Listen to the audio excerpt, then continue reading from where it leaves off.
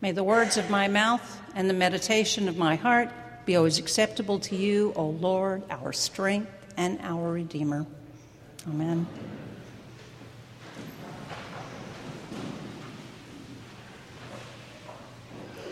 So happy Father's Day to you all, and happy Father's Day to those who have acted as father figures.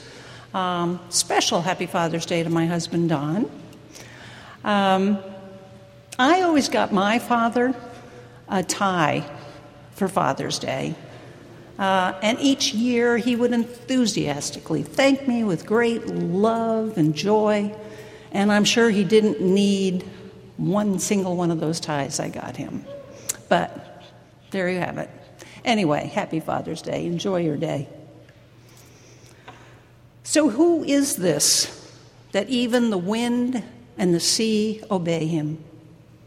Jesus speaks, "Peace, be still." And the peace came. The wind stilled, and there was a dead calm. An act that profoundly disturbed the disciples, the same disciples who had given up everything to follow Jesus. And they knew him well, but found his words of peace very disturbing. Who is this man that even the winds and the seas obey him? And Mark leaves the disciples wondering, who is this man? Who is this man? This is the same Jesus whose words and message, God loves all, has brought comfort and solace. The good news that his love includes everyone, everywhere, absolutely no exceptions. Jesus' words then and now bring incredible comfort and hope. But the truth of it is that while we find comfort, we also find Jesus very unsettling. He makes us uncomfortable. He challenges us. He challenges our notions of what's right and what's just. He demands that we listen to and be present to those who are marginalized and unheard. Jesus says, "Let us go across to the other side," and off we go. Going from the familiar and the safe place to the unknown. And I don't know about you, but most of the time, I'd rather stay right here. So the first time I traveled to Haiti to work in a hospital in Port-au-Prince, I was very frightened. I was frightened that I would not be able to handle it physically or mentally.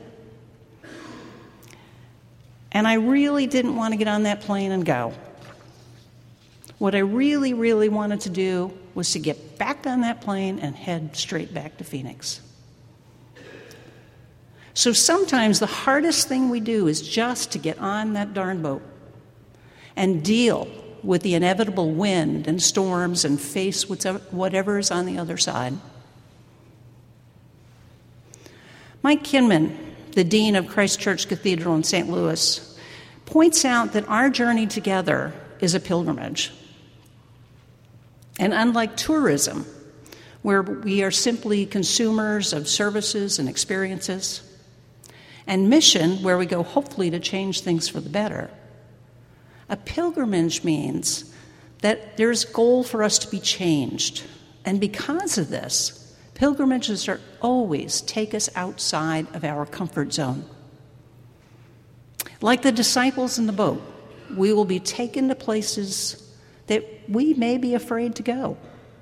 And it's our choice whether or not we venture out of our comfort zone and face what is unknown and perhaps what frightens us. We look around and we see the injustices in the world. All we need to do is read the newspaper, listen to the news, follow social media. This last Wednesday, 9 innocent people were shot and killed while attending church, murdered because of the color of their skin. We weep for the loss of those lives. And we weep for the countless other lives lost to hatred and violence, and we ask God why. We await Supreme Court decisions that will decide issues of equality and health care for our friends and our family. We read reports of increasing violence in Syria and Iraq and other parts of the world, and that those conflicts have led to 60 million refugees on the move in this world. The Dominican Republic, as we speak, is expelling 200,000 people of Haitian descent and sending them back to a country that's already mired in poverty and despair. The list goes on and on. It's endless and overwhelming at times. We just want to hide our heads and ignore the pain and the sadness.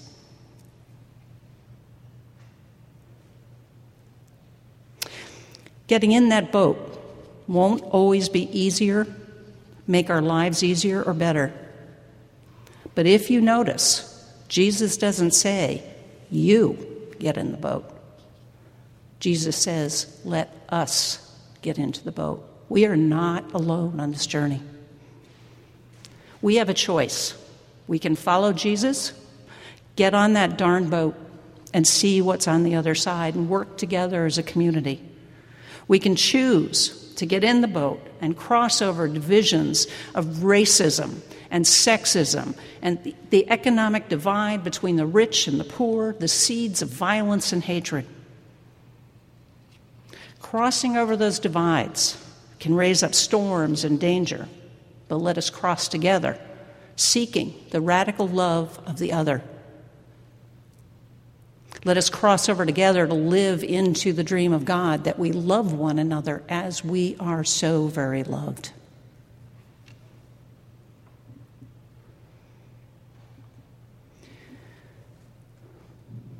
We cannot fix all the injustices in the world,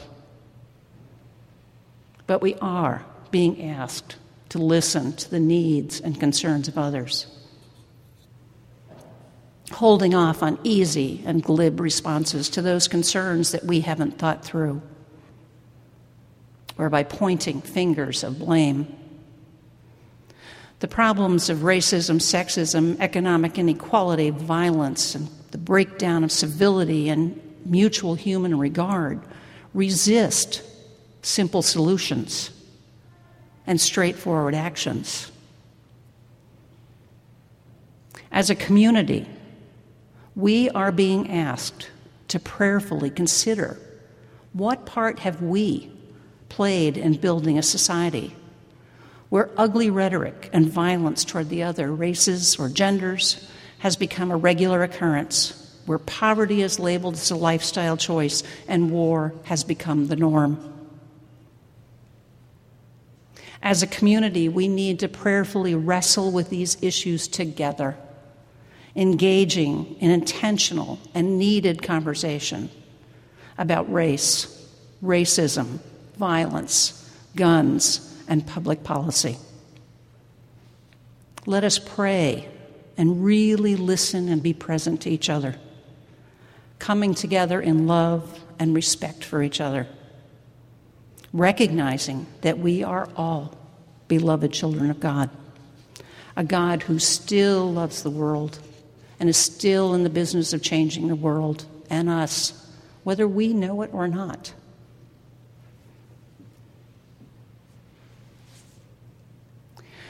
So I started to write this sermon Wednesday night and became aware of the terrible events in Charleston and became quickly overwhelmed with the news of the violence and the death in Charleston. I've struggled to make sense of what has happened, to find hope and comfort for myself and for you. I'm grief-stricken and I'm enraged, and I simply don't understand that kind of hate, and I don't even know how to speak to it.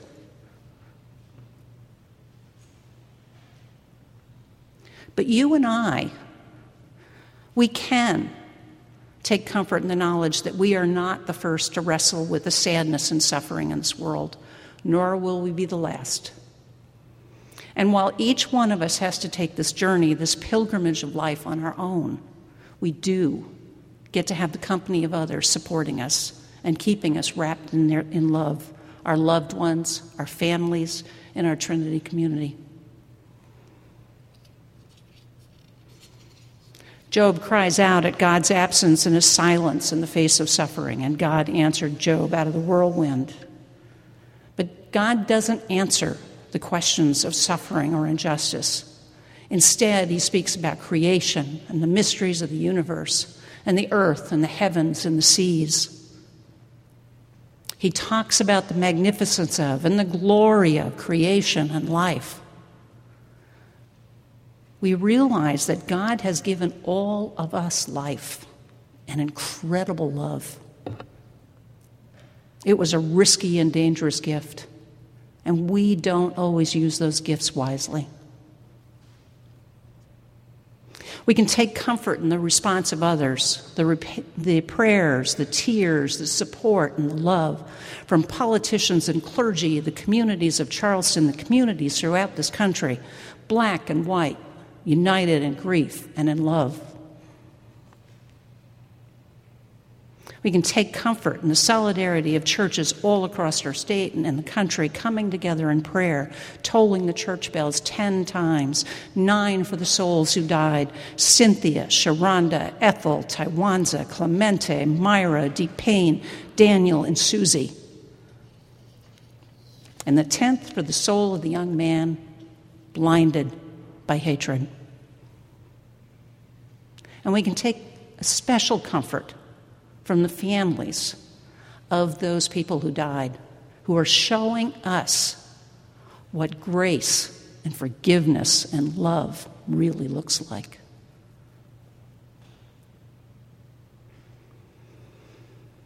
We remember that through love, healing is always possible, because love never fails. We forget that sometimes, and we let the fears creep in. 9 people senselessly gunned down in their place of worship, and we need to be reminded again and again. I need to be reminded again and again that love always wins, and that love is always, always stronger than hate.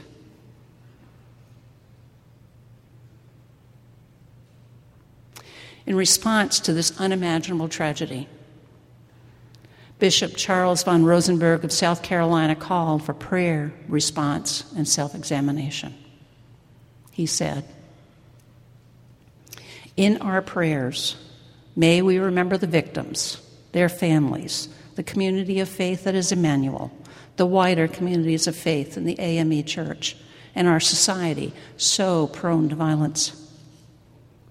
As paths of response, may we seek and develop avenues of racial conversation and reconciliation.